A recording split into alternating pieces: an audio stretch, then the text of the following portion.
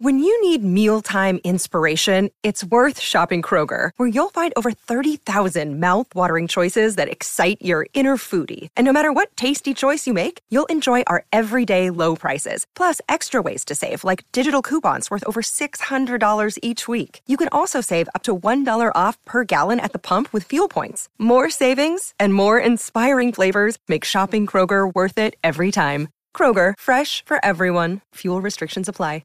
Another day is here, and you're ready for it. What to wear? Check. Breakfast, lunch, and dinner? Check. Planning for what's next and how to save for it? That's where Bank of America can help. For your financial to-dos, Bank of America has experts ready to help get you closer to your goals. Get started at one of our local financial centers or 24/7 in our mobile banking app. Find a location near you at bankofamerica.com/talktous. What would you like the power to do? Mobile banking requires downloading the app and is only available for select devices. Message and data rates may apply. Bank of America N.A., member FDIC. Good morning, afternoon, and evening, everyone. Welcome to the 26th episode of the FPL Wire, powered by DreamSetGo. We are recording ahead of Game Week 28. I'm your host, Zofa, and I'm joined today, as usual, by Big Man Bucker. How's it going, bro? Yeah, thanks for having me, Zof. As a Kane non-owner, the game week was a bit of a write-off for me until last night when Rudiger got benched, and me and Late Riser were the beneficiaries of that. As a Kabak owner who had Kabak first in line to come on, and he didn't play because he was injured, and Shaw jumping in with a 14-pointer, third from my bench, it just felt absolutely surreal. Yeah, but I guess that's part of the game. This is the first time I've enjoyed this kind of luck this season, so I welcome it with both hands. Yeah, it would have been catastrophic otherwise, right? Without Kane. Pardon me? I mean, I held on to Bruno, but I had just the 36 points, and it was horrible watching that game. I mean, Kane scoring a screamer and then getting, he was involved in everything. So I was considering bringing him in for a hit, and you stopped me from doing it. So I mean, you're lucky I got a Shaw 14-pointer, or else I would have been blaming you. Yeah. These decisions can often come down to a whisker of luck, or like what, it can be so. Yeah, I was very close to bringing Bale and Kane in for a hit, but then I was unsure on my chip strategy, which is why I decided to hold on to a transfer. I thought it was better saving the transfer. But overall, I'm on 50 points with the auto sub coming in, so Brilliant. Fingers crossed for more points from City tomorrow. That was Zofar playing some fucking possum mind games with What mind games? What do you mean? And I fell right into the trap. I mean, I don't know. I don't want to talk about it. Anyways, all is well that ends well, so let's move on. As long as it ends positively. Hopefully. Mm-hmm. What about you, LR? How was your game week?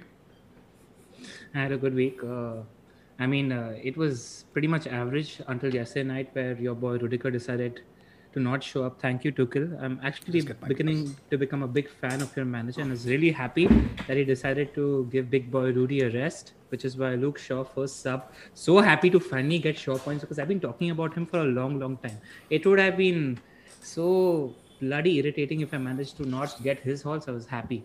With that, I had Kane as well, so I was happy about that. And Sterling captain, but sort of stalemate, because Gundogan hasn't done much yet, but I'm not feeling confident ahead of Southampton. Just hoping he starts, that's all. Yep. I think it's been that sort of week. I think everyone's been around the 50 average. Nobody has really done spectacularly well. Shout out to Tom, who got 32 points on his bench boost this week. He had the likes of Dawson, Lingard, Areola, I think somebody else. I'm happiest about that Dawson pick, because when he came on the channel, he mentioned how he would use Dawson in this particular game because he doesn't rate Leeds set piece defensive ability. Dawson could have had 2 yesterday. He was that good in the absolutely. Set pieces, so. And we talk about luck versus skill, right? It just shows there is definitely a skill element to the game which cannot be discounted. The luck element came into, there was some very heavy points dodging happening. Bamford and Rafinha. I feel bad for Rafinha, man. The guy is such a sensational player, and he created so much. He did so much. But Bamford, I think, spawned two clear-cut chances. He's looking a little tired right now. What do you think? I think it's probably a little bit of regression also, right? With Bamford, he was possibly performing above what we expect. I think it's now maybe a little bit reversion to the mean, but I don't think he'll be as bad as he was yesterday, especially that one shot which Rafinha squared on from the center, like towards the diagonal. I thought it was harder to miss than it was to score. Yeah. All right. Just before we move on, talk about your team's performance. I thought they were really good. I was really excited looking at Kai Havertz's position and the way he played the game. I thought he was man of the match yesterday. Lampard mentioned he's quite a unique player. Tuchel mentioned he's quite a unique player. What I like is that he's tall. He can hold up the ball. He's comfortable holding up the ball inside the box and passing it around. And his pace is deceptive. He's deceptively quick. I think. He looks like the pick to me right now. What do you reckon, sir? I think he's definitely been playing in his right position after a lot. I think probably since he's joined Chelsea, this is the best position we've played him. And it shows a little bit out of his depth, Lampard, how he wasn't using him in the right position. Lamps played him in a central midfield role, doing a lot more defensive work. But Havertz needs to be up there. He needs to be having those penalty box touches. And I'm convinced that going forward, probably our first choice front three should be Timo, Havertz and Mount. I agree. I think it's a good mix, that three. And I think Hudson-Odoi should be playing on that wing-back side because he brings to that team something which nobody else brings. Similar to what, Sterling or Sane brought when City broke all those records in terms of having a quick dribbler. It's a good addition to have in that skill set for the team. I think Tuchel's really impressed me in his start, and I think Chelsea is going to be a good team to reckon with next season. Yep. It's slightly more on Bamford and Rafinha while you guys were talking about it. So over the past 4 games, Rafinha created 5 big chances for his teammates and he hasn't recorded a single big assist. So, single assist in 5 games. Between the two of them, Bamford and Rafinha, they've had 9 big chance involvements and just 2 attacking returns over the past 4 games. So it's not that Leeds have been playing poorly or something. It's just that, things aren't exactly falling their way. So owners have just been unlucky. Yeah, that's awful. Yeah, let's talk about that game once we get to the game week review. Now let's move on with the rest of it. Right, first up, a quick word about our sponsors. DreamSet Go is a global portal for fans to gain access to sporting events around the world. Accommodation, flight tickets, hospitality, stadium visits, everything can be tailored exactly to your requirements. They also do celebrity experiences, which include master classes with your favorite sports celebrity, or something as simple as birthday shoutouts. You can find links to the products in the description below. The FPL Wire is a part of the Fantasy Scout Network, and all stats used in this podcast are taken from the FFS members area. Please sign up if you haven't already.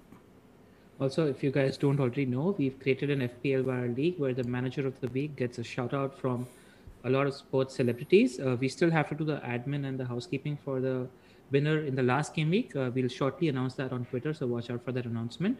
To join our league, the league code is DOC0YG. You can see that on the screen as well. And talking about the next game week, we have a video shout out to be won from the Indian women's football team and star athlete Dalima Chibber. Make sure you're locked in, playing well, because you want to win this shout out. Also taking you guys through the agenda for the pod. We start as usual with Bakar's stats.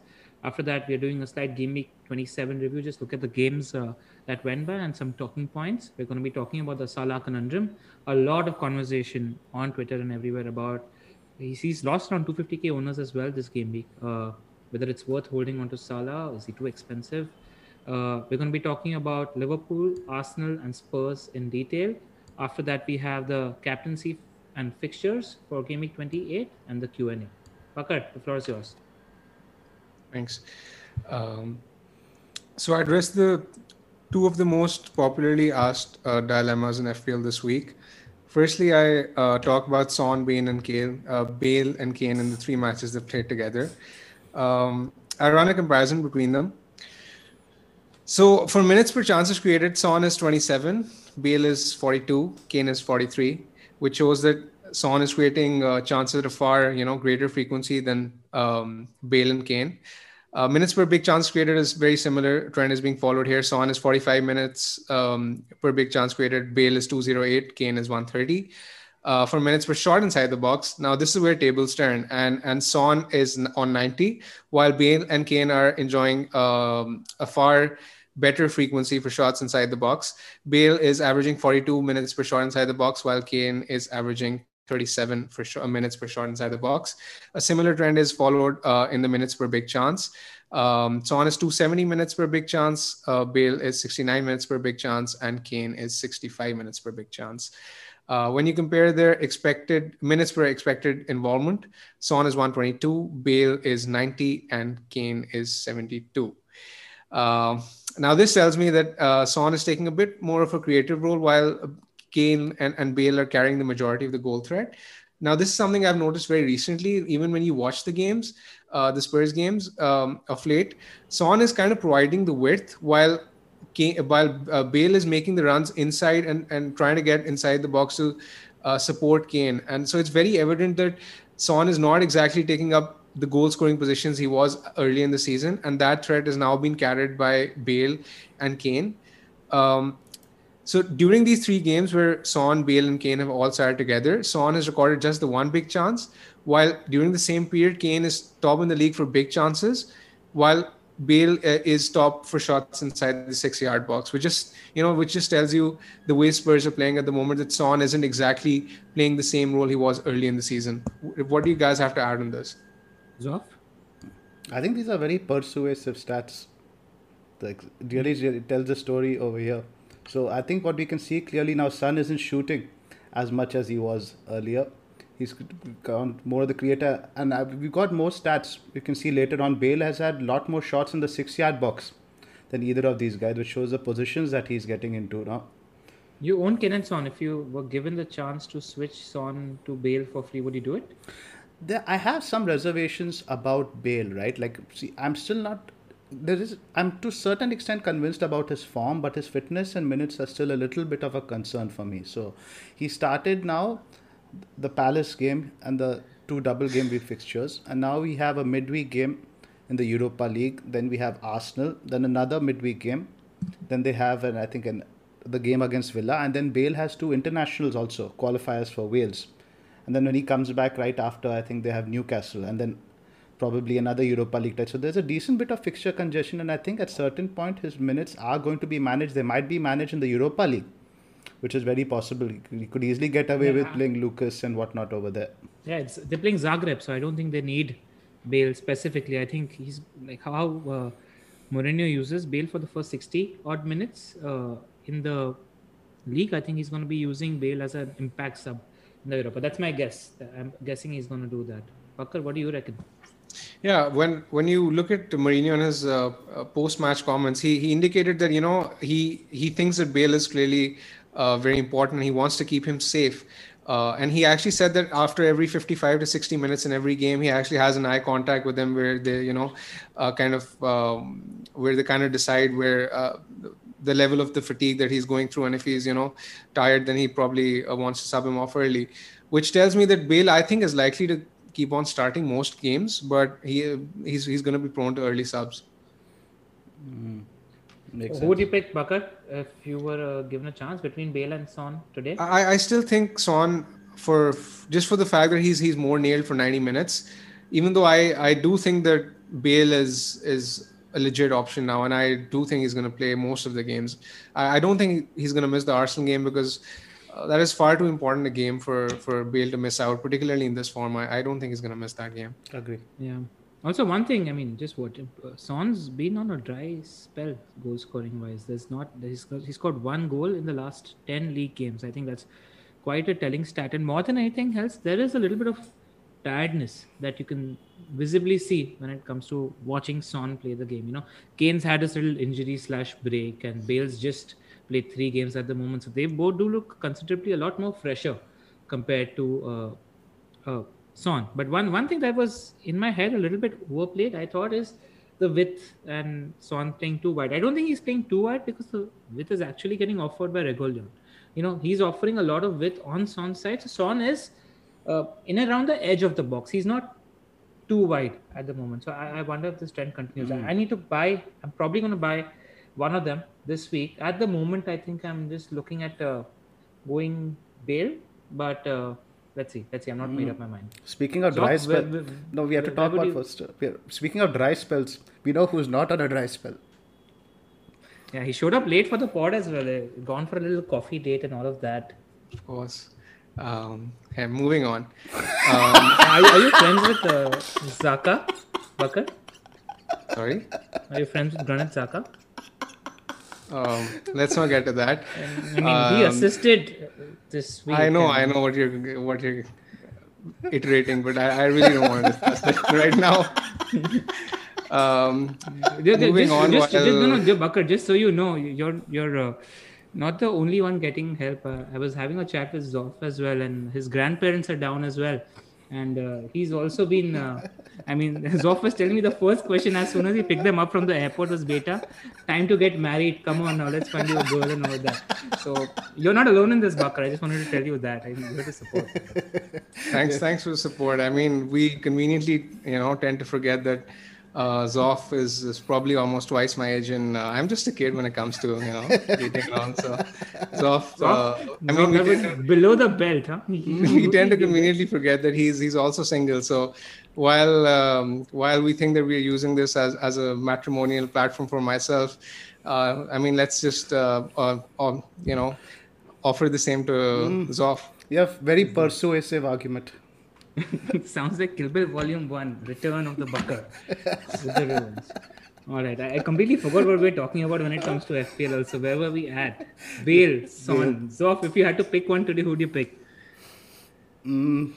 Probably Sunster. Sunster. All right, cool. Next stat, Bakar.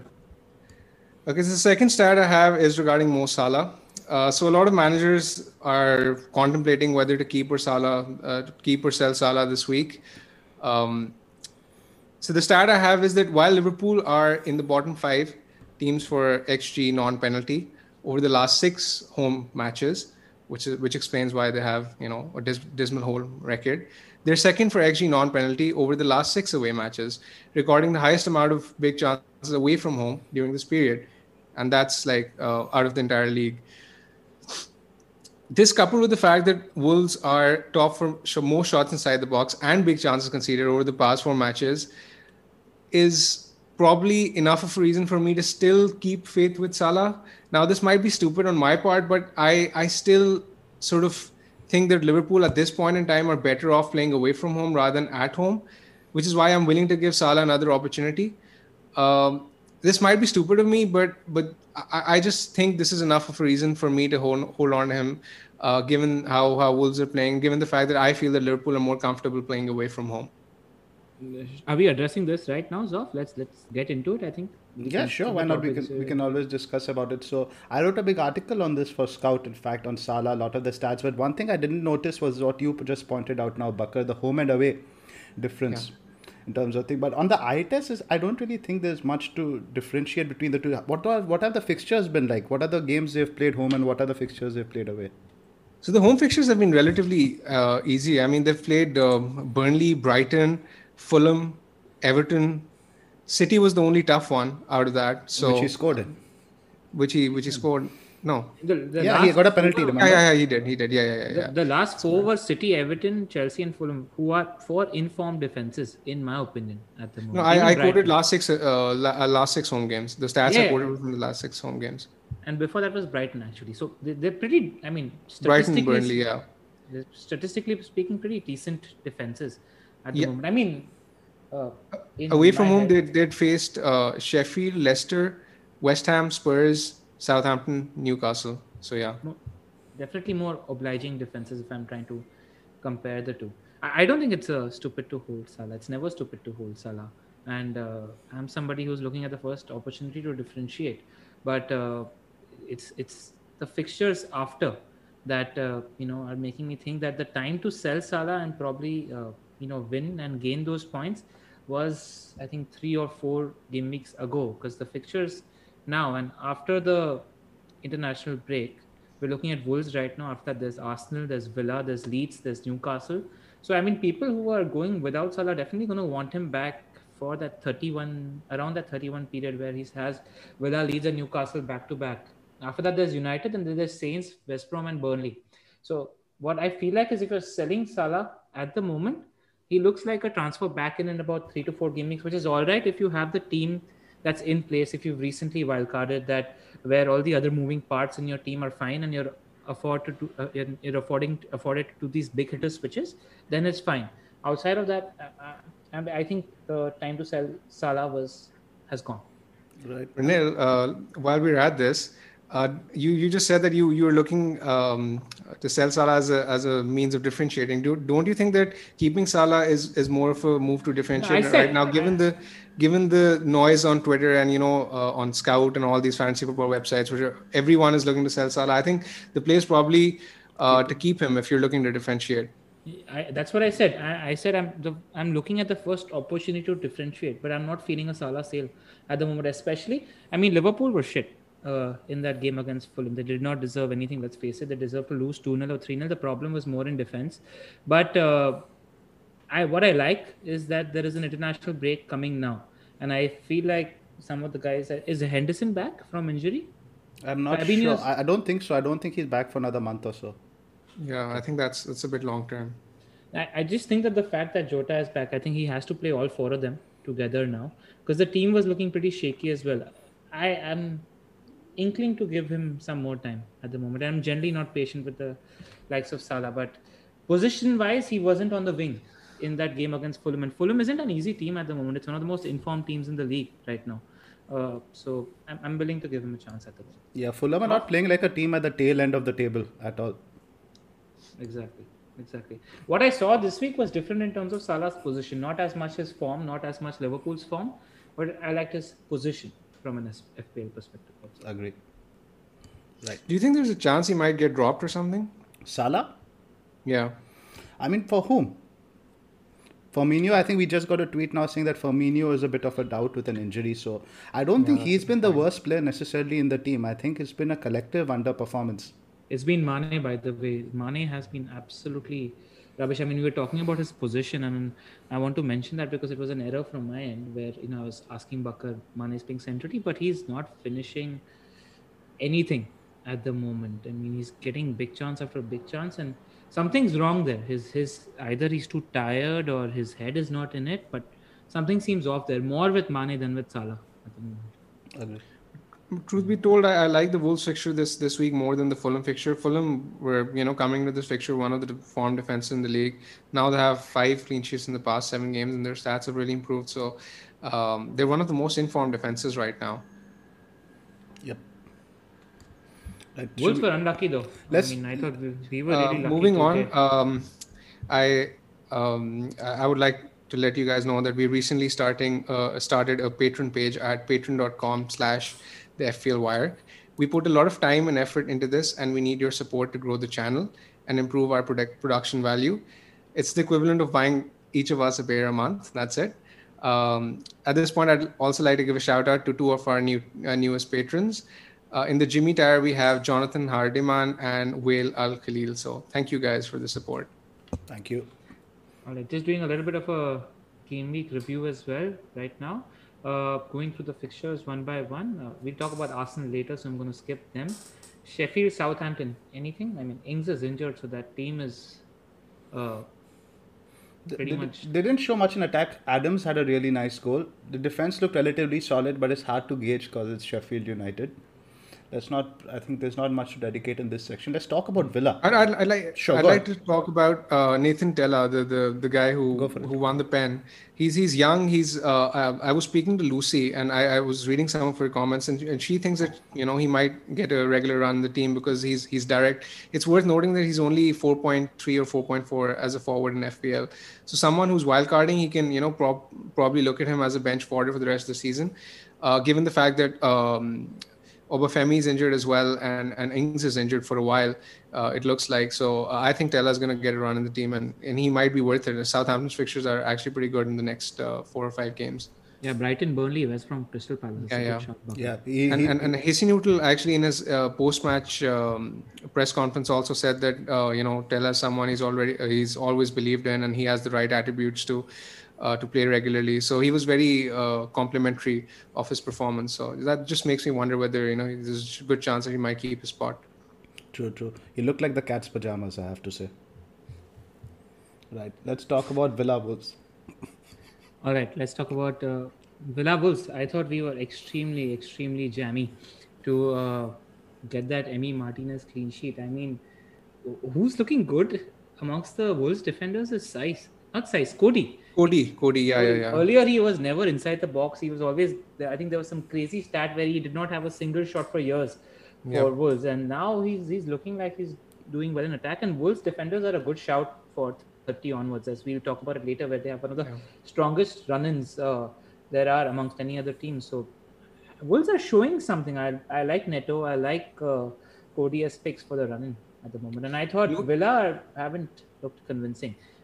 Did not deserve to keep that clean sheet. I mean, there's a lot of talk about Martinez's one save getting taken and people crying over 2 or 3 points. But let's face it, I mentioned it on Twitter this week as well. If I was wildcarding, I'd definitely go Mendy over Emi Martinez as keeper. And seeing this week's games has strengthened that thought in my head. Mendy is far superior as a keeper compared to Martinez at the moment. Right. The only thing possibly with Mendy is he's not going to get those 10, 11 pointers, etc., which Martinez gets. That's possibly the only thing to detract from it. For me, though, Chelsea are looking very close to City levels of defensive performance at the moment, where they're not conceding any chances, any shots. So the chance of a clean sheet looks really high in every game, as much as it did for City in their good run at the moment. So I'd rather back the underlyings. And I'm not convinced in terms of how Villa have been playing. I think they've been lucky. Well, more on Cody, and Nuno was asked this question in particular, specifically after the Villa game, and he actually said that we're looking to find solutions for Cody to score. He actually said that he's encouraging him to get in the penalty area box far more. So I think he might have a few goals in him till the end of the season. Nice. And 4.8, so pretty cheap also. Nailed. And I think he's the only guy who actually plays regularly among the 3 centre-backs, because the other 3, they tend to get rotated, I think. Right. Brighton, Leicester. What do we say about Brighton? I think Leicester had pretty much, 2 or 3 shots in the box. So just looking at the stats later, it's the usual thing. Brighton dominate the game, concede 2 chances, concede both goals from that. Great. Nothing to add here. Nothing to add. Standard. Right. West Brom, Newcastle. Absolutely nothing to add. Only one thing. I think Diania is a decent shout for a cheap forward for the run-in, because he's getting a lot of big chances. He's not at all. I don't know. I don't think he's steady in terms of how he's finishing them at the moment, but he's getting a lot of big chances per game. So just wanted to add that. I think he's a good. If you're going 5 in midfield and 2 up front, I think Diania is a good third forward to have. So next, Liverpool, Fulham. We're going to talk about Liverpool a little bit later. Let's talk about Fulham. Very impressive, back to front. Very impressive. Lots of good picks in that team. That centre back duo is absolutely sensational. That keeper is really good. RLC, your boy RLC has been playing really well as well in midfield. Reed has been looking good. They look. I will be very surprised if they are relegated. And they look like a good team. Yeah. Hats off. Well done, Scotty Parker. Anderson was somebody who really impressed me. His distribution was so good. We were having that conversation about him in the United chat. Like, such an under-the-radar CB. Not under-the-radar exactly, but he'd be a good signing for any top club at the moment. Yep. His distribution. Is he on loan or is he? I think he's on loan. I think he's on loan from Lyon. Yeah. Right. Yeah. They'd be asked. So they bought him for 30 million and he failed at Lyon. And that's why he's loaned to Fulham. But let's see what happens. I think they'll ask for 40-50 million given his performances for Fulham at the moment. Right. Let's talk about Fulham, Man United. You guys must be like the cat who got the... Sorry, City United. You guys must be like the cat who got the cream. I mean, sorry, pardon me, I didn't hear you. Never mind. All right, United City, right? It's same old for Ole. I mean, he always tends to get the better of Pep. I think 10 out of the last 12 points Ole has won against Pep. It shows in the press conferences also. Sometimes you think, Pep is trolling, always bigging up United in his press conferences. But Ole has gotten the better of him more often than not.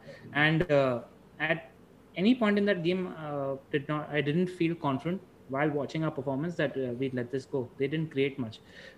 One problem that I have with City at the moment is, and something that surprised me is I wasn't expecting Pep to drop Bernardo Silva, and I think Bernardo and Mahrez and the relationship on the right hand side has been so crucial and good for Man City in this run that I thought Pep maybe missed a trick. I would have potentially. I was talking about on Twitter. I would have potentially played De Bruyne as a false nine and let that continuity exist on the right hand side where Bernardo and Mahrez have been doing so well together.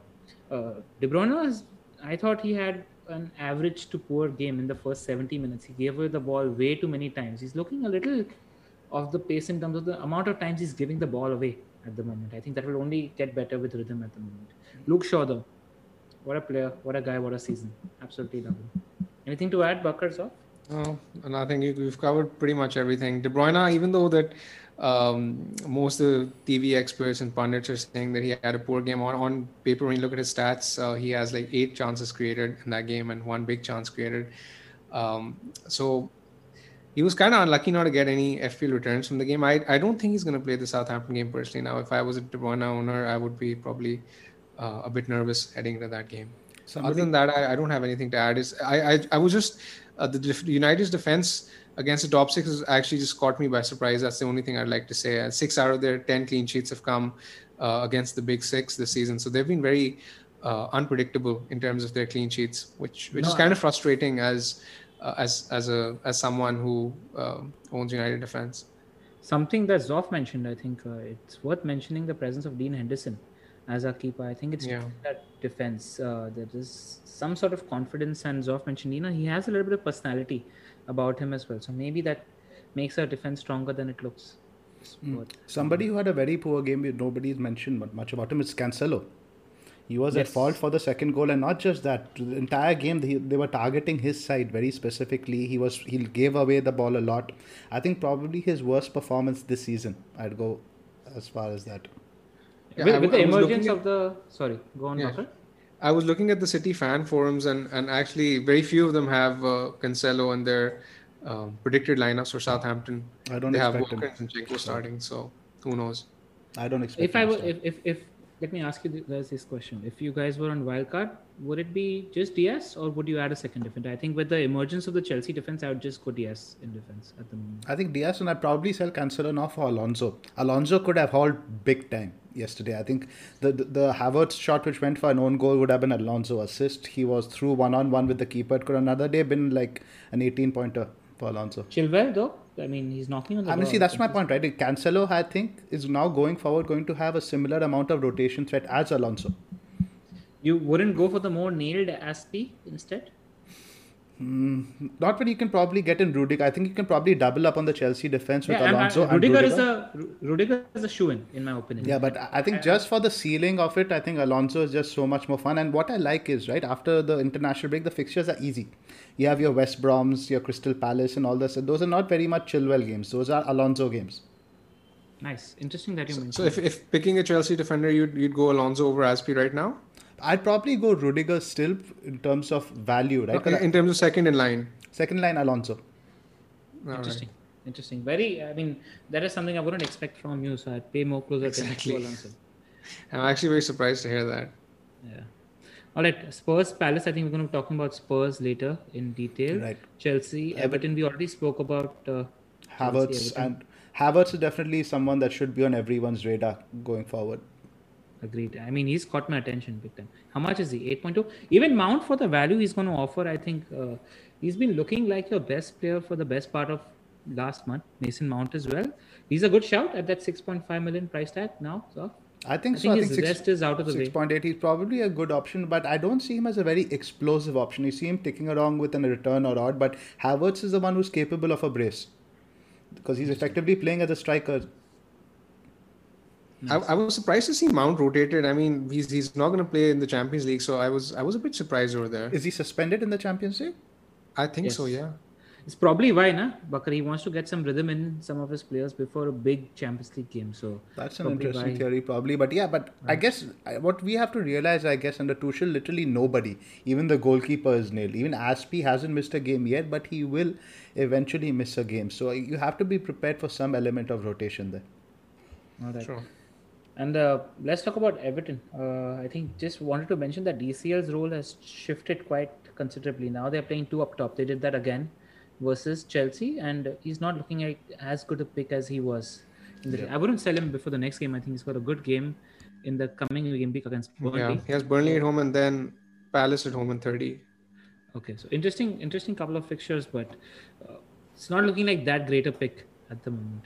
Also, worth mentioning that it looks not likely at all at the moment. Maybe 10-20% chance that they have a double game week in game week 28. We would have expected. Ben mentioned that if it's not, Ben Krellin on Twitter mentioned that if it's not announced by Wednesday, then he doesn't expect an announcement for double game week 28 to happen. So just wanted to add that.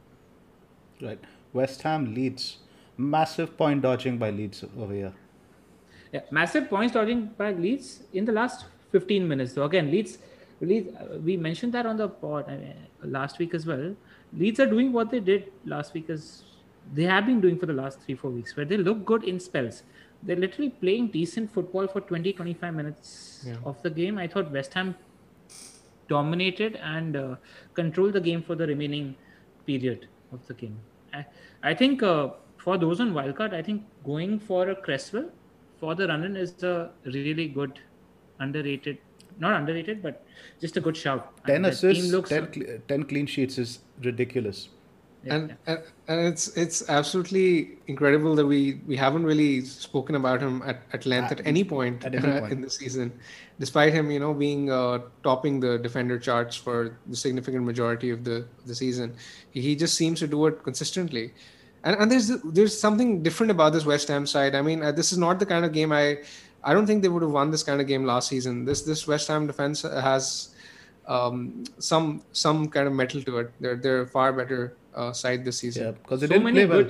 They didn't play well at all yesterday. Yeah. Who, West Ham? Yep. I thought they were fine for 60-70 minutes. I don't think they really ground out the result. If you look at the terms of chances, right? I had to look at the XG after the game. Dawson it's about 2.2. Dawson accounts for almost 1 for the two big chances he had, and Lingard the penalty pretty much accounts for it. Antonio didn't have a single shot. Nothing at all. Worth mentioning that he was actually quite wide yesterday. But what I'm talking about, them rigging out the results for the game, they didn't look like conceding except for the last 20 minutes. I thought they were in control of the game. Right. And also, like, when we're going to be talking about motivation a lot and beach teams a lot in the last 10 odd game weeks, West Ham are right up there for motivation. They've got a genuine chance for a Champions League place. So, and I think they fancy themselves as well.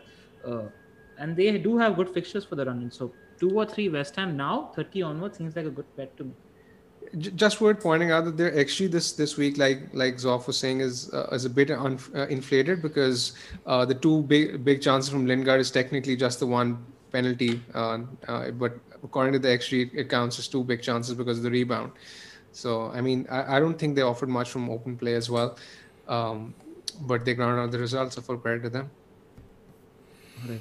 Something to think about Antonio, though, going forward now, game week 29 against Arsenal, etc. It's a little bit worrying because, like we were talking about, he's been topping the non-penalty XG. For him to not have a single shot is a bit alarming. He'd still be the one West Ham attacker you'd prefer, wouldn't you? I mean, would you pick someone like a Lingard over him if offered the choice? It depends on what room you have in midfield and what you have up forward. Let's say if you have Kane, Watkins and Bamford up top, you're not really going to try to shoehorn Antonio in there, right? Yeah, fair enough. Also, talking about no shots, we completely missed that when we spoke about City United. Bruno Fernandes, outside of that penalty, no shots in the last 2 games.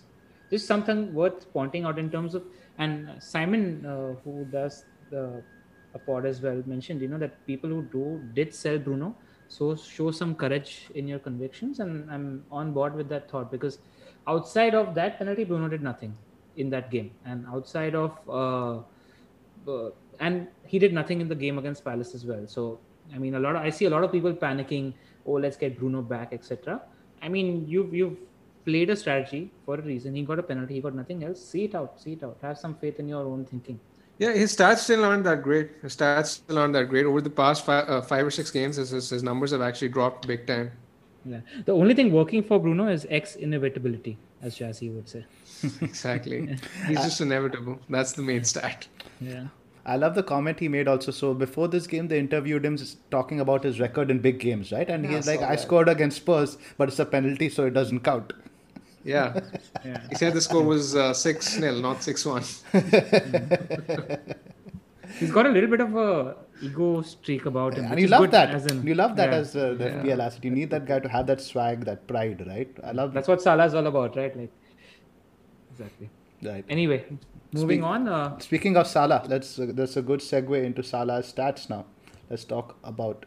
This is pretty much, I think, the big topic this week. What do we do about one of the best FPL assets of the last 3 seasons? I think we discussed weird. it. It feels weird to even be sitting here discussing this. Let's talk about selling Salah. It's For what use everyone of- wants to hear. Or use of. We've been in this boat a lot of times in the previous know. season, sometimes successfully, sometimes unsuccessfully. Let's mention that. But for you to consider this it's a first, which is why I was like, wow, Zoff is thinking about maybe selling Salah. I told you don't this see last even- week also, right? That if you have to sell Yeah. someone for Sterling, you should sell Salah rather than Bruno. Yeah, agreed. But that said, I thought in open play, Salah had more to offer.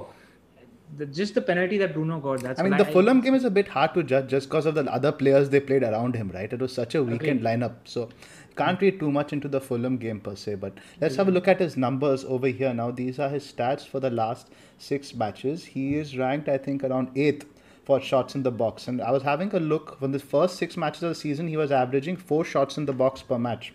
Now he is averaging close to less than 2. The drop-off is right. I think, Bakar, you had mentioned something about his big chances, right? And I noticed this also. And he's still getting big chances. Exactly. That's what I was going to say. The short volume has kind of dropped, so have the penalty area touches, but the big chances are still there. So his expected data is decent. You sell him for somebody who's beating him on expected data and has an extra game in 29. I think that's the move that people are looking at, though. I mean, people are looking of selling Salah. I think they've got Son, Bale, and Oba on the radar at the moment. So And we'll talk about those numbers. We'll talk about those numbers in the next 2 sections. I've got them up here. Let's look at Salah's And merits while first. we're on the Salah topic, I know Zoff will never speak about this himself, but Zoff actually did a piece on Fantasy Football Scout on whether or not to sell Salah, and he covered it in depth, and I thought he covered all angles to it. So anyone who's looking whether or not to sell or keep Salah should definitely go and give that a read. That's a fantastically written article by Zoff. Thank you for I the echo plug. Bakar's thoughts. Thank you. So these are Salah's stats. Let's have a look now at Liverpool's attacking numbers also, right? I think this is also relevant. Now, Liverpool have scored only 4 goals in their last 6 matches. They've landed only, now in terms of shot volume, right? In terms of shots in the box, they're 5th, which is not bad. But what they're really falling short is in shots on target. Only 25 shots, and I think that's where they're ranked 8th. So they're not getting the shots off. I think it's the shots which they are getting on target, they're not really beating the keeper either. So it really looks like a crisis of confidence, swag, whatever you call it. And as someone as a Chelsea fan, right, I experienced this under Mourinho the season after we won the title. When things go wrong, everything seems to go wrong. Everything goes against you. I just wanted to, at this point, I think, plug our friend AK's little thread that he did on Liverpool as well. And some interesting numbers which are quite relevant that I want to read out. And this is Liverpool attacks performance between game week 1 to 18 and game week 19 to 27. The shots in the box have gone down from 10 odd to 9 odd. Their big chances have gone down from 3 to 2.09. The shots on target have gone down from 5.76 to 4.27. The biggest difference is their goal conversion rate, which has gone down from 14% to 6%. That's less than half. There's about a 60% difference there in the goal conversion rate. So you were on point when you mentioned that the underlyings are not gone down that much. It's the goal conversion rate. So there's a little bit of a confidence issue or something of that sort happening there. Do you see them coming out of it though? I do. I trust the quality of the players. I trust the manager. I think he's a good manager. I think the players are good. I think they'll come out of it. And I think the fixtures will help them. I quite like the fixtures that Liverpool have after the international break, and I think they'll come out of it. I mean, I was going to come to that. The run from game week 30 onwards is actually, it's very favorable. I've got that up here. 1 second. I'll just load that.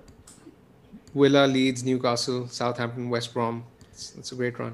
One thing though, Bakar, as often we were having a chat about this, is the argument that people have for selling Salah at the moment, as you have somebody who's posting similar underlying numbers at 6 million, 6.5 million, whatever Jota's price is. And that's a factor to consider as well. Where you want a piece of the Liverpool attack. Yeah, Jota is not the same as Mo Salah, but their underlying numbers and his performance has been great. So that's one of the things that people have in mind when they're selling a Salah at the moment. And I think Well, it's a you can factor you double up can't on ignore. Liverpool if they hit form, and then you can captain Salah. I No, just no. think that Salah is a The more point is, dependable captaincy option than Jota. Yeah, fair enough. The point is Salah more dependable captaincy option than a Kane at the moment or Oba at the moment, which people are looking at to captain. People are not convinced about captaining a Liverpool attacker at the moment, which is fair. Yeah, Given we their will form. come to that when Yeah. we discuss captaincy for the week. But I'm just having a look at the fixtures. I don't think the fixtures, for example, look at the home games, right, are any more easier than what we already played. So he's got Villa at home, Newcastle at home, Southampton at home, and Palace at home. These aren't necessarily like easier or harder than the games they've had against Burnley, Brighton, Fulham. I think they're easier. I think they're easier. I think these are much more obliging defenses compared to what he's played of late. I think the fixtures breed form, and I think Salah will come back with these. I saw this joke on Twitter that we captained Salah against Leeds. In game week 1, game week 32, we might captain Bamford against Liverpool. Yeah, that's actually worth discussing in the sense how open was Liverpool's defense, and MOTD and Shearer covered it really well. I thought the problem is that Klopp is persisting with a high line at the moment, and they're just not pressing up front, which is why it's so easy to ping balls behind their defense, which is a new young defense at the moment. So the defense is there for the taking, and as long as this form continues. It's also worthwhile mentioning that you don't bench your defenders against Liverpool until they find their form at the moment. Right. Because I think Klopp has shown a little bit of adaptability, and I posted this on Twitter, and I got not as much hate as I expected, to be honest, for it. In the terms of that, he's not really adapted his tactics in terms of the high line. Maybe, with the personnel he has, maybe he needs to be a little bit more flexible in his approach, change the system, change the formation, but he's been quite rigid. Are any of us selling Salah? Not this week, maybe in 29. If Arsenal go out of the Europa League, I'm definitely getting Oba in for Salah in 29. Bakar? I'm not selling this week. Yeah, I'm not selling either at the moment. All right. Because also, I think about none of us have a wild card remaining. Getting him back, selling him and then getting him back is 8 points at the moment. And I'm pretty sure I want him back in 32. So that's just something I'm keeping in mind. Right. Cool. So let's have a look now at Spurs first. Their attacking numbers now, since this is for game week 26 and 27. So Spurs are on top for XG non-penalty and minutes per big chance over the last 2 matches. Now, this minutes per big chance is a stat I really want to pay more attention to because, the other numbers might be slightly distorted because of the double, right? Certain teams had the double, some didn't, but and this is something we haven't seen from Spurs the few weeks prior to this. So Bale has definitely had a transformational effect on that team in terms of the chances they create. And is that Spurs triple up in attack on the cards? Yeah, I don't see no reason not to do it. And what you do is when one of these big hitters come back in form, let's say you sold Salah for a Bale. By the way, it's completely okay to sell Salah. I think I just wanted to mention this from a gameplay state point where a lot of people, and that's one of my myths with FPL actually, where a lot of people are so scared to sell these big assets. Let's say you sell him, let's say Salah scores a hat-trick, you can buy him back. FPL allows you to get the player back next week as long as you're admitting it was a mistake and okay, you experimented and you want to get him back. People should not forget that because there is so much fear when it comes to selling these big assets, and people forget that okay, you can buy it back in one game week as well, so you shouldn't have so much fear when it comes to selling these big hitters. Sorry, I went on a little tangent there, but I just wanted to mention that because it pisses me off where people are so scared to sell assets if they're convinced about the thinking behind making such a move. That's all. Right, but in that case you probably need to retain the same structure and not spread the cash around. The problem happens is when you move that cash around to your defense, goalkeeper and stuff like that in sticky positions. Agreed. Yeah, more on the Spurs triple up. I still think it's a bit overkill because I know their stats over the past 3 are great, but it's important to note that Spurs historically this season have been much better as an attacking force at home, and 2 of the 3 fixtures included in the sample size were against Burnley and Crystal Palace, who were 2 of the most obliging defenses away from home. So I won't read too much into this at the moment. I still think having 2 is enough. I still think tripling up is a bit overkill. I think this was the time to do it before the Palace game, and now that match hasn't, it's gone. It's the boat has sailed, in my opinion. Yep. I don't expect the next two games against Arsenal and Villa to be as high scoring as their games against Burnley or Palace, for that matter. Who would you rather have at 10 million Bakar? I want to ask you that question. I'm keeping Salah and not getting Bale. So Yeah, I understand, but if somebody has an option on wildcard, let's say, I get it. I mean, there's a lot of again stigma associated with going for 2 or 3 attackers. So if it's an attack in form, even if it's a short-term move, I see no reason. I mean, okay, if someone's on wildcard, I'm assuming that they're likely to have 3 big hitters, right? So I'd still prefer Kane, Salah, Bruno. Let me put it that way. Interesting. I'd definitely go triple Spurs because of the extra game, and then move them out into the people on form. Should it really influence your thinking whether you own the other two? We've talked about basket wasting so many times. Exactly. On the pod, Exactly. right? I mean, if he's a good option, he's a good option irrespective of whether you own the other guys or not. Yeah, exactly. So many times. It's just that I don't expect Spurs to go big in the next 2 fixtures. I don't see those games to be high scoring.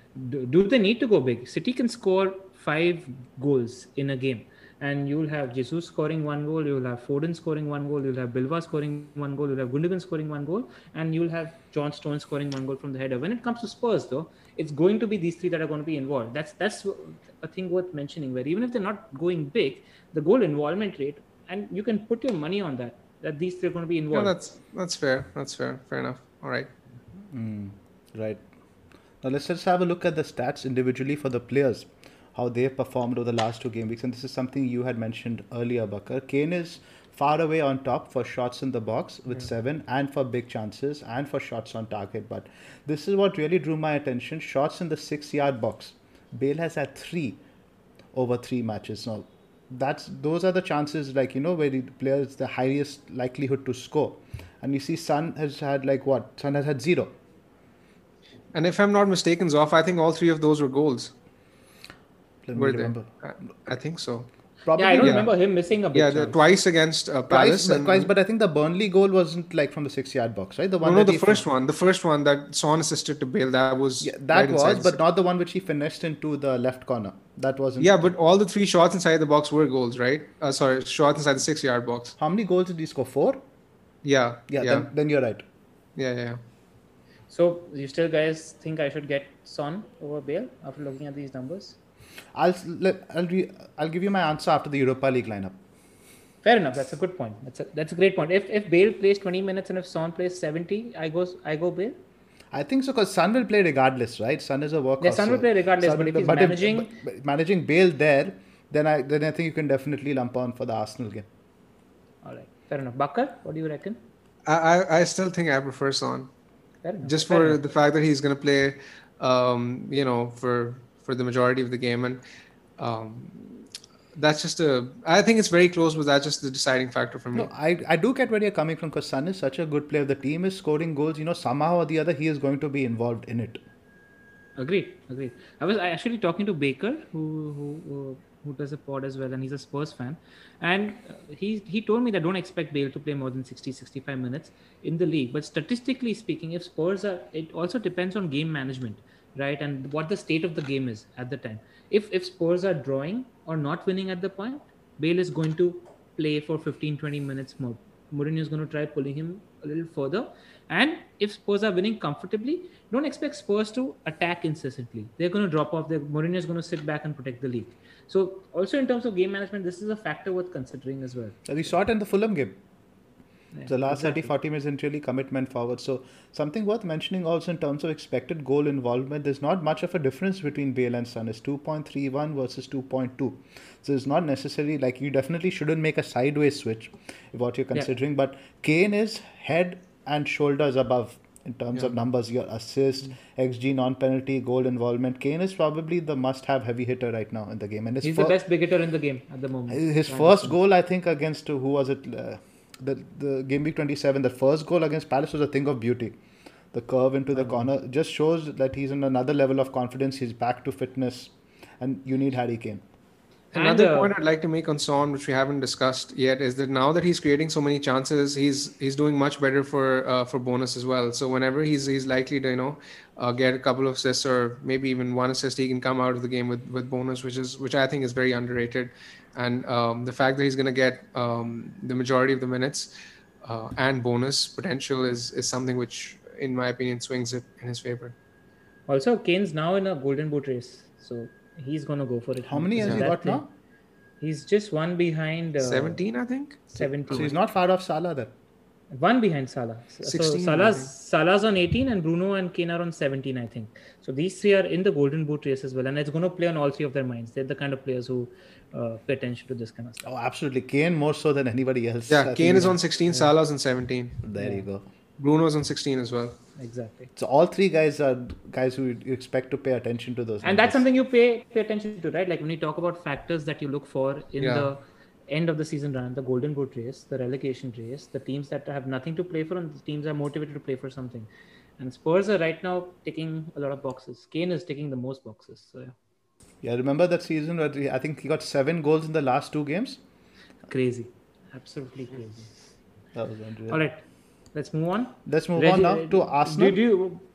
Just before that, 1 second. Reggie, a good pick, 5.5 million. He's doing fair bit in attack. Just thought we should address that. That's all. Yeah, that's a good point actually. And I think he's very unique in terms of what he provides, because I think one of you guys had mentioned he allows Son to go inside and he maintains the width on that side. And I think Davies actually might be preferred in the Europa League going forward. So I think he's probably set it up now by benching Reggie against Fulham. Yeah. So I think the best piece of advice that we can give our listeners, who are no doubt going to bring in a West Ham or a Arsenal or a Leeds or a Spurs player in this week, is wait for the lineups on Thursday night and then make your moves. That's it. Let's see who's going to be rested. Then you can understand. You can try getting insight into the manager's head and then make your moves accordingly. Right. Let's have a look now at Arsenal. Arsenal have actually been posting decent attacking numbers over the last few weeks. For minutes per big chance over the last 2 game weeks, they're ranked 3rd at 32.3. Minutes per XG, they're actually top. I guess that's because of the penalty and stuff. But their attack is clicking. They have an XG non-penalty of 4.12 over the last 2 matches. Yeah. And if Oba is going to continue playing up front, he's a really, really good pick. He's the pick we thought he would be game week 1 when he was all the rage for that 2 game week period. But, I am still not there when it comes to Oba, and his prices underlyings have been absolutely great. So I want to watch him for 1 more game, and there's still that doubt where, Spurs are in the race for the top 4. I don't think Arsenal are quite there yet, and I think Arteta is going to clearly prioritize the Europa League, and which might see the odd rest or benching for Oba and Saka. And that's why if I was to go for an Arsenal attacker, I'd go for the 5.2 million asset who's playing in the front 3 rather than the 11.2 million. And there's not much difference in terms of their numbers also, right? If you look at now in terms of XG non-penalty, Saka is at 0.85, Oba is 0.85 also. So it's identical. And in terms of expected goal involvement, Saka is actually ahead of Oba. So, what do you reckon? Yeah, I completely agree with both of you that Saka's stats are as good as Oba's, and I think both of them are great options. And I've noticed the improvement in Arsenal's attacking numbers of late. So, yeah, I think both of them are great options. How are the numbers defensively? Bakar, is Tierney a shout? Defensively, they're okay. They're not bad, but then again, I don't think they'll be keeping too many clean sheets. When I look at the next 3 fixtures, Spurs, West Ham, Liverpool, I don't expect a clean sheet in either of those. That's the problem. Who is even nailed on? I think he chops and changes around that back 4 a lot, right? Even in Serie A. Exactly. Tierney was injured. No, but again, the Europa League problem comes up again, right? He's not going to play Tierney 3 games a week because Tierney is quite fragile. Yeah, fair. Tierney did create a big chance this week, but then again, I'm not sure he's worth investing in. The fixtures I don't think look good from a defensive point of view. Fixtures only for the next 2. I mean, no. If you're on 31 wildcard, I think there are a team a lot of people are looking at, right? From 31, they have probably one of the best fixture runs. Again, I'll quickly read it out for the benefit of listeners. This is why we're having this conversation about Arsenal as well. Because if you're bringing them in right now, they're in for the long haul, which is why I don't think Saka's a bad pick at all. Because 31 onwards, it's Sheffield, Fulham, Everton, Newcastle, West Brom, Chelsea, Palace, Brighton. It's one of the best runs any team can have. So double up on Arsenal, attack plus defense, which is why I was asking the Tierney question. Absolutely.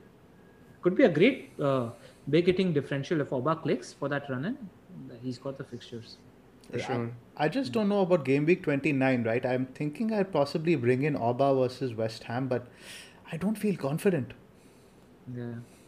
Wait and watch. One more week of data is a lot of data, so wait and watch.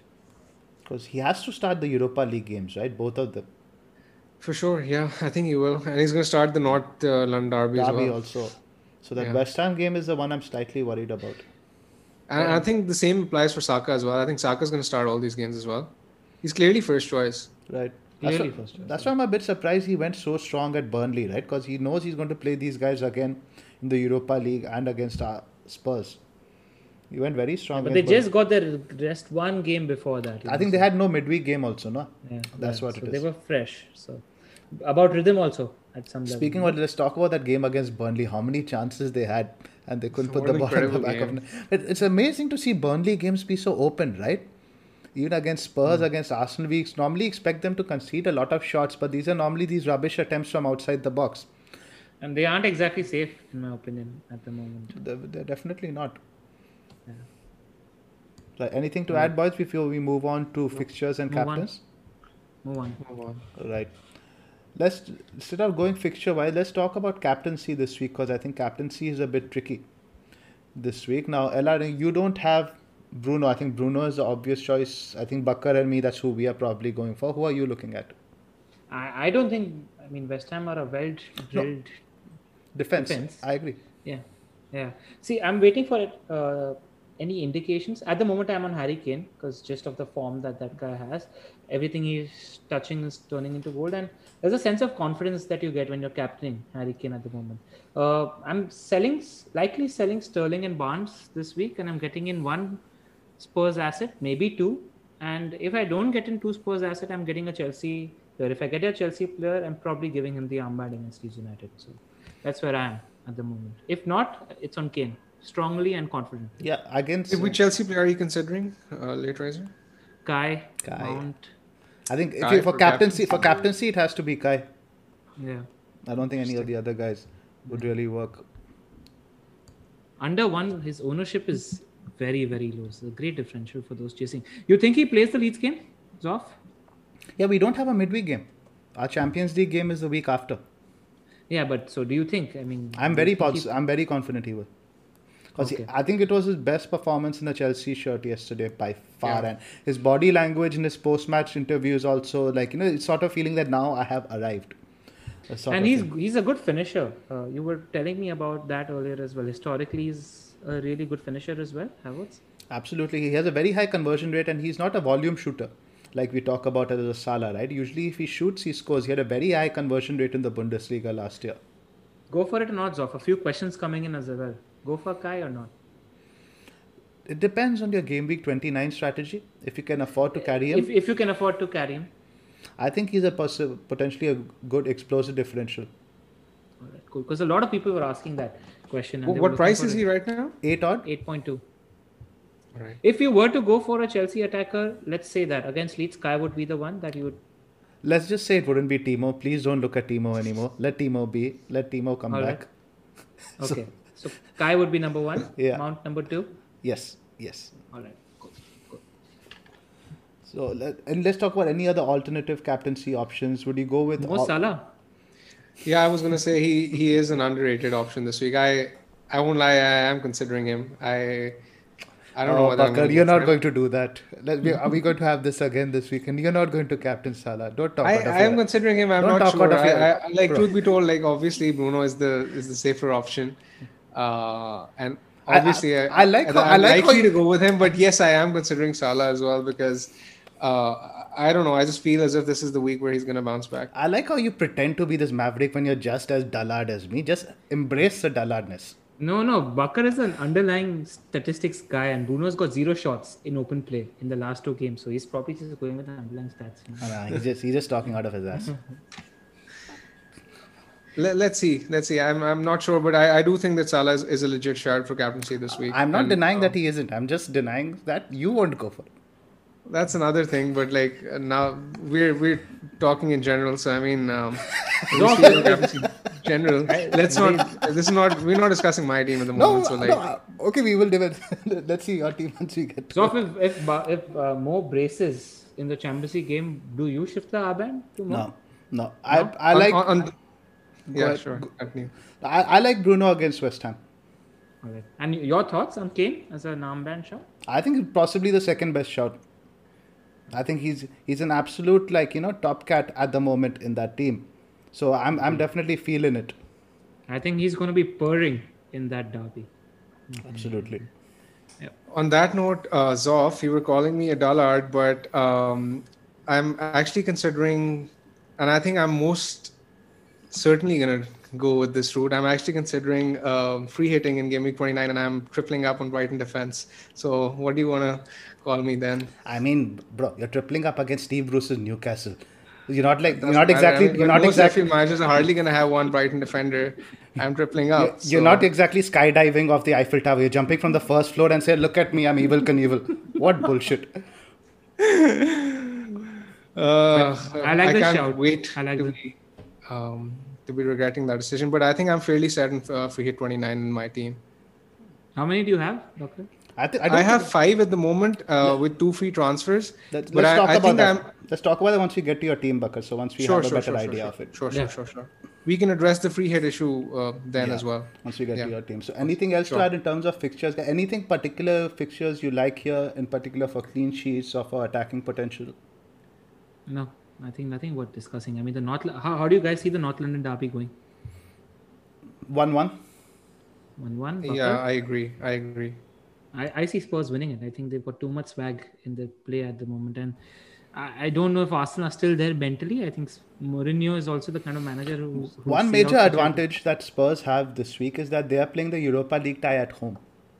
Arsenal are playing the Europa League tie away. So that definitely, I've noticed that has a big effect on teams when they're playing away or home in this current environment, right? Because the traveling and all that stuff is quite stressful. There's a lot of procedures, etc. involved. So that's a big advantage that Spurs have.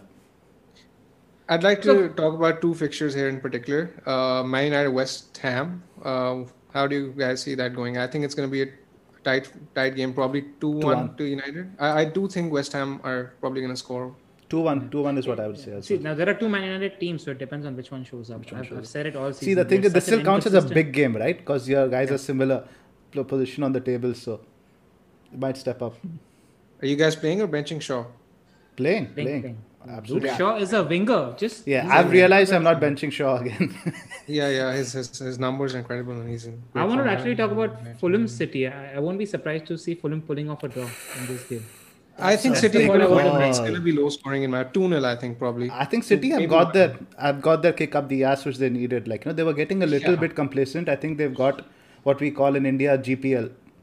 Yeah, because even West Ham they were almost not going to win that game, against the Hammers as well. So, and Fulham, I think Fulham will be up for it. That pitch also is something that City might not be used to. I won't be surprised to see Fulham pulling off a draw. I think they'd be very happy to take a 0-0. Agreed. How do you guys see Bamfini doing against Chelsea? Nothing. Same. I don't think, because we are set up very well to stop transitions. In terms of blunting counter-attacks, our team is set up very well with the holding midfielders, the defenders and all that stuff. And if it was maybe at our ground, I would be a bit more confident in Leeds scoring. That Leeds pitch is atrocious. Yes. Yeah. That's actually one of my problems with captaining a Chelsea player also, because you don't know how players are going to respond to that bloody pitch, because people are slipping all over the place. Just wanted to mention that as well. If you had to play one of Bamford or Rafinha, which might be the situation for me this week, who would you play? Rafinha for sure. I'm leaning Rafinha as well. Yeah, no doubt in my mind. Rafinha looked like he has a lot more avenues to points, because I only owned Rafinha for the second time, and I think against West Ham, so I was watching him closely. He has a lot more potential in terms of where he can deliver. Again, Yeah, every more than game he that, comes out of that game not getting anything and looks like he could have had 2 or 3 returns in that game. yeah, yeah, more than that, Literizer. In the past 4 matches, Rafinha has had 6 big chance involvements compared to Bamford's 3. So Rafinha is far more involved. Right. Now let's have a look, skip ahead to our teams. LR, you're up first. Right, just for the benefit of our listeners, I'll quickly read out my team. I've got Martinez as keeper. I've got Cancelo, Rudiger, Maitland-Niles, and Luke Shaw in defense. I've got Salah, Sterling, Gundogan, and Rafinha. And up front, I have Antonio and Kane. I still have Barnes, so the move that I'm looking to make is selling Sterling and Barnes for one Spurs midfielder and maybe the other one. Or if I'm not getting the other one, like I mentioned, I might just get a Chelsea attacker. So that's where I am at the moment. Let's see. I'm far from deciding on my transfers because I'm going to wait and watch the Champions League games. I'm going to wait and watch the Europa League games and then decide. Kane's my captain at the moment, as already mentioned. Yep, that makes sense. Right, Bakar. Now let's talk about your free hit. What you've got planned. You can read out your team first, and then we can talk about that. So as of now for this week, I have Martinez in goal, Cancelo, Diaz, Rudiger, Shaw. I'm playing forward at the back. Then I have Gundogan, Salah, Fernandes, Son, Calvert-Lewin, and Watkins. On my bench, I have Bamfini, Kabak, and Areola. And I have 2 free transfers in the bank with 2 million. 2 free transfers and 2 million in the bank. So I'm, as of now, because I plan on free hitting in 29. The reasoning I have behind the free hit is the fact that at the moment I have 5 players for Game Week 29. I can use my 2 free transfers to bring in 2 additional players for 29, and maybe take a hit next week. That would give me 9 for Game Week 29. But I think I'm in a better position to set myself up for Game Week 30 and beyond, and just make a team for Game Week 29 via the free hit. I think a point which is very underrated is the fact that a lot of managers are taking hits even in the preceding weeks prior to Game Week 29, and those points are going to add up, and they're going to have like 7 to 8 or maybe 9 players heading into Game Week 29, and I don't think I can match that given the position my team is in. I think I'm better off personally free hitting in 29, and I think I can. What the plan is that I can load up on a few differentials like the Brighton defense, even though I know they aren't as reliable as their numbers look on paper. But I think if I load up on the safe players like Bamford, Rafinha, Aubameyang, Kane, Son, I think I can make up at least 10 plus points, even if I assume that Brighton are going to concede. And if they bang, then so do I, and I'm going to have a big advantage on the free hit. So the problem which is putting me off free hitting in Game Week 33 is that I look at my team, I look at the fact that I will have Martinez against Villa, I look at the fact that I will have Salah against Newcastle, I am likely to have Watkins against West Brom, Chelsea have West Ham, and I have Rudiger, and I'm likely to bring in more Chelsea players. So I don't really feel the necessity to invest in a free hit for 33, because there's every chance that my current team ends up outscoring my free hit team in 33. So I don't want to go through the risk. I realize the upside is big, but I think the downside is as massive. So I just think that I can take away that chance factor and give myself a big, a more certain chance of making my free hit more beneficial in Game Week 29. Right. Bakar, is there a plan to get Kane in 30? I was going to ask the same thing. At the moment, the only route I have to Kane is to sell Salah, and I'm not willing to do that. So I'm not going to buy Kane this week. I think I'm going to go without. My plan is, if I continue with the free hit strategy, my plan is to bring in Aspi or Cody for Kabak, because that's going to set me up for the long term, and maybe use one more transfer to make my team better for Game Week 30 and beyond. But other than that, I don't think I'll be buying a Spurs player this week. So when will you be buying Kane? You'll be obviously buying Kane for Game Week 30 when he plays Newcastle. It depends on how Salah and Bruno do this week, because they're the only way I'm gonna fund Kane in for 30. Sorry? Son is the way to fund Kane as well. If you're not committing on selling Salah or Bruno, Son is also a way. Yeah, that's doable as well. That's How much doable. cash And do I you have have? two free transfers, so I can do that. What How would much you do cash? if you were in my position? How much cash do you have? 2 million.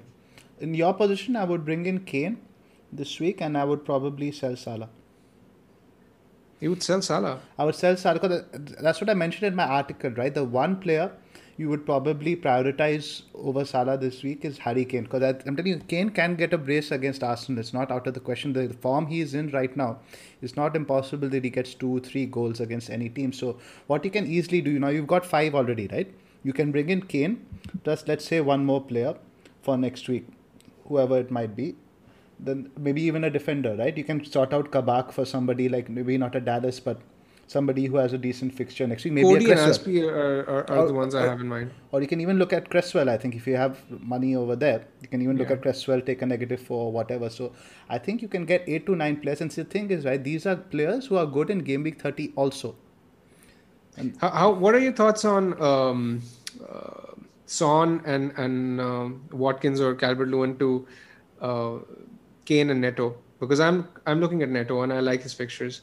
That's the commitment you make if you're not free hitting in 29. Yeah, that's what I'm saying, because I'll probably make the decision not to free hit in 29. I'm pretty sure about that. I do free hit in 29. I'm in the same position as you. I have 5 at the moment, and I have 1 free transfer. I'm looking to take a hit, and I might not necessarily get 2 players who play in 29 as well.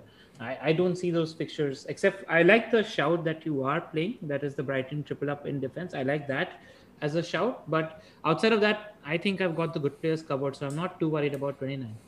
Right, because because it just feels like a very defensive free hit to me in 29. Right? No, his Bucker's problem is that he's got faith in Bruno and Salah at the moment, and he doesn't have a nice route to Harry Kane at the moment. That's where he's stuck at the moment, and he doesn't know where to commit. I was thinking of Bucker, if you do, because you've got enough in defense. If you do Cancelo to a 3.9 basement price defender, does that buy you enough to upgrade one of your forwards to Kane? 2 million now. No. Kane is 11. Will not.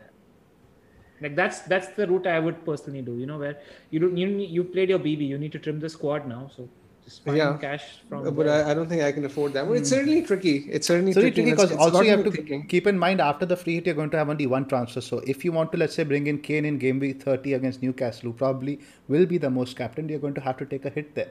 So if you already, so I don't know. I wouldn't be as confident about the free hit. I understand the point you're making, but I think it's a 50-50 case both ways. Also, Bakar can't rule out what 36 and 37 is going to throw at you. That's the might be a much higher upside free hit in that game week compared to what you're going to play with the fixture reshuffle, right? Because there are two things that could happen there, right? We saw there's a limitation in the game in terms of adding game weeks or whatever. So they could potentially switch the deadlines, in which case you'd have a small double with the teams who have the fixtures postponed because of the FA Cup final.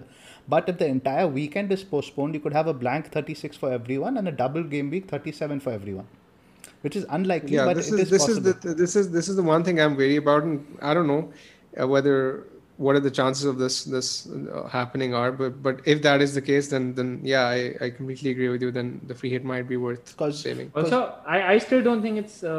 Have you read up on what the chances of this happening are, of having a blank follow or double straight away? I don't know about that, but from what I have read up, they are very desperate to get fans in for the last 2 game weeks of the season. So the likelihood of a shuffle happening is very high. All right. And and that will definitely have some impact on a double, because what's going to happen is there's going to be a conflict with the FA Cup final. So some teams, whichever teams who are in the FA Cup final and their opponents, they'll have the double in 35 in that case. So either way, if the shuffle happens, there will be an additional double. The size of the double is what is to be determined. All right. Okay. Think over it. Don't. Yeah. I'll think about this. I would have even sold Bruno if you're so convinced about Salah, and I get the temptation that you have. I don't think Bruno's shown a lot as a United fan, very genuinely so. And I don't think West Ham is an easy game. So Bakar, do you remember this conversation we had 5-6 years ago when I was torn with the final game week of the season whether I should buy Diego Costa or Harry Kane? Yeah. Do you remember how that conversation went? What did you say? I recommended Kane, I think, right? You said that Kane is by far the most explosive and dangerous asset in the game and has to be prioritized over everybody else. and now He got 31 points. 6 years down the line, you're throwing that piece of advice right back at me. I know. So at the game week, Kane got 31, Diego got 5. Yeah. He prioritizes the golden boot. That's it, on his mind 100%. Yeah, thank God Vertonghen isn't still here. Right, so my team real quick. Martinez. I think that's the deepest discussion we've had about a player and team, and I liked it because we brought up a lot of other factors. Right, because a lot of people will be in a similar situation. At the moment, yeah. Right, so I'll just go through my team real quick. Martinez, Diaz, Cancelo, Shaw, Rudiger. In midfield, Son, Salah, Bruno, Gundo, DCL, Kane, and on the bench, Rafinha, White, and Brewster. So this is what I mean, Bakar. I can understand what you're saying because I have almost the identical 11 to you. I just have right now the Kane in place of Watkins. Yeah. So I can understand your thought process. I in fact have, I think, fewer players than you going into that week. And I have 1, 2, 3. I have like 4, I think. No, 4 or 5. I'm not sure. 5, including White. So what's the potential moves of? So this week I'm saving. Okay, nice. Yeah, you've got a good team. I see. This week I'm saving. I'll probably bring in 3 players next week. Nice. Get like to 8. Right. Like it. Right. More information as well. Right. So before we jump into the Q&A, Bakar, have you noticed the cat puns on today's podcast? Sorry in advance, Bakar. There might have been a little bit of Zoom dodging happening there.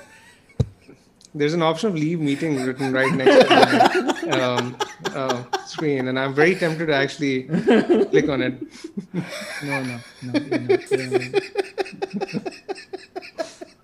All right, let's move on to the Q&A. Sorry, Bakar. It's all in good spirit. Sorry.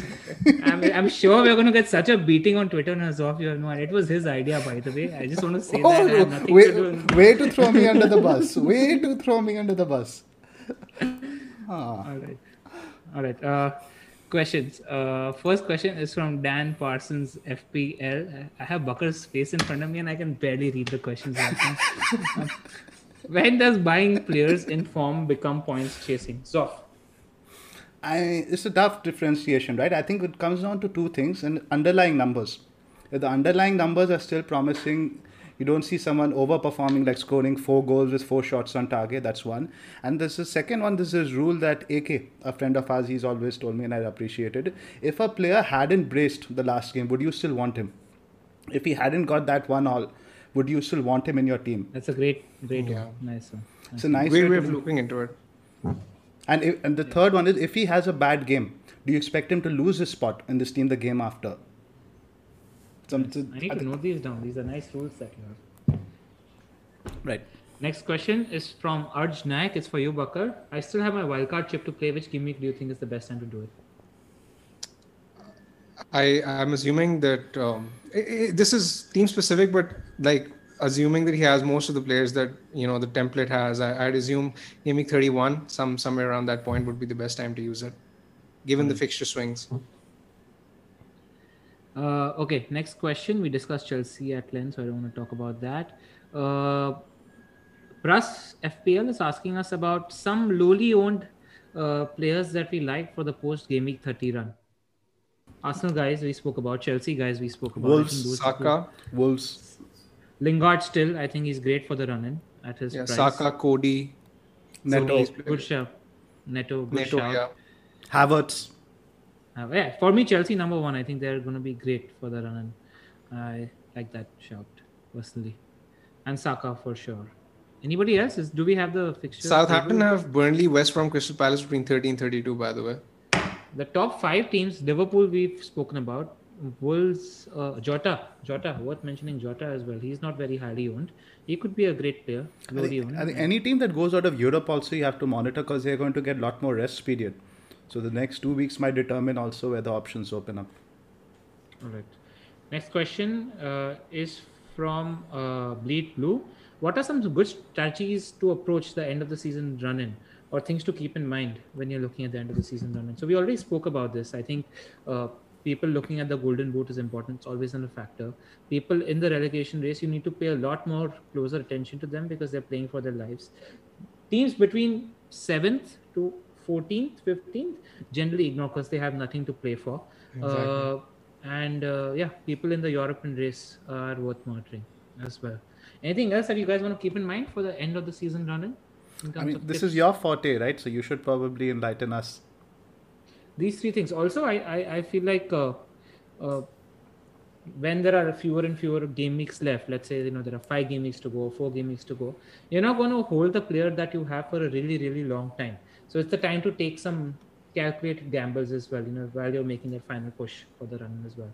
So be a little more risk friendly. Closer and closer you get to game week 38. Just want Right, and it's not always motivation also, right? I remember that one season you captained Giroud at the end, and I don't think they had anything to play for. And that's when you want Arsenal assets, when they don't have any pressure on them.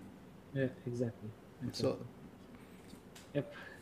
I think what will also change is in terms of defenses that are good to play against, because suddenly you realize that some teams are just not in it at the moment and are good teams to play against. One question, the final one for the day, actually a couple more. This one is from Chaitanya Kulkarni. Best mid-price range option to target. He already owns Gundo.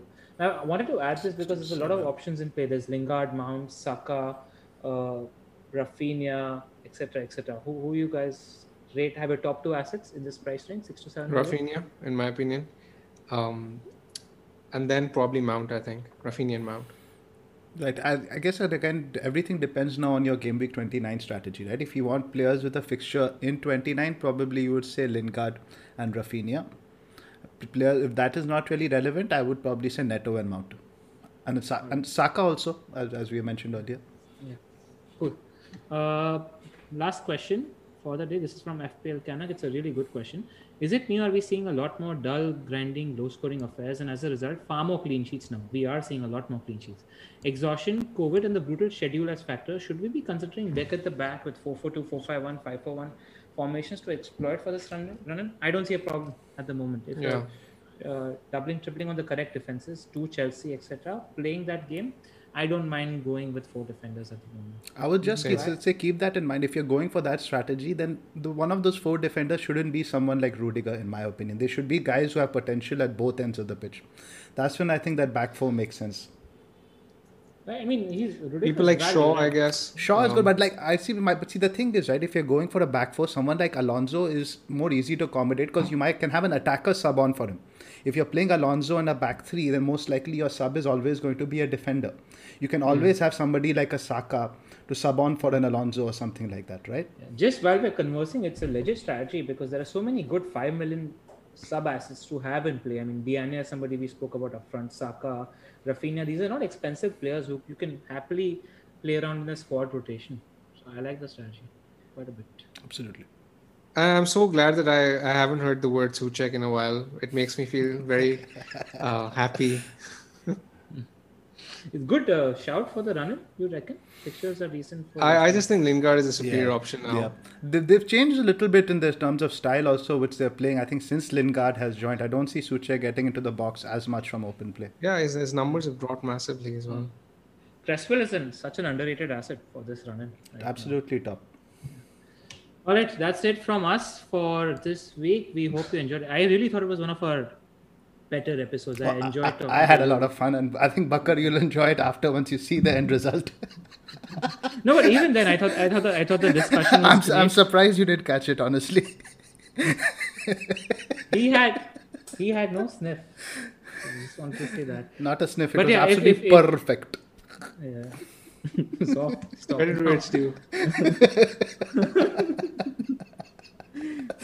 All right, guys, if you liked it, if you like the entertainment that we offer, if you like our inputs, etc., please don't forget to like, subscribe. You guys have stopped subscribing since a while, so make sure you hit that like and subscribe button right now. We've also started a Patreon, as Bakar mentioned. The links are in the details if you want to support us. And exciting prize to win next week as well. If you win the Manager of the Week in the next game week, you win a shout out from Manthi Dangar. So that's definitely worth playing for. Have we spoken about the league, FPL Wire League? Yes, already spoken about. All right, perfect. All right, done. That's it from me. Any last words, boys? Nothing much. Good luck for the game week, everyone. I might come into the top million for the first time next week. So I'm really excited about that. I'm hoping that happens. Gundo will destroy me. Sterling will take me there. So just fingers crossed. Fingers crossed on that. All right. See you guys. Bye-bye. Cheers. Yeah. Sports Social Podcast Network.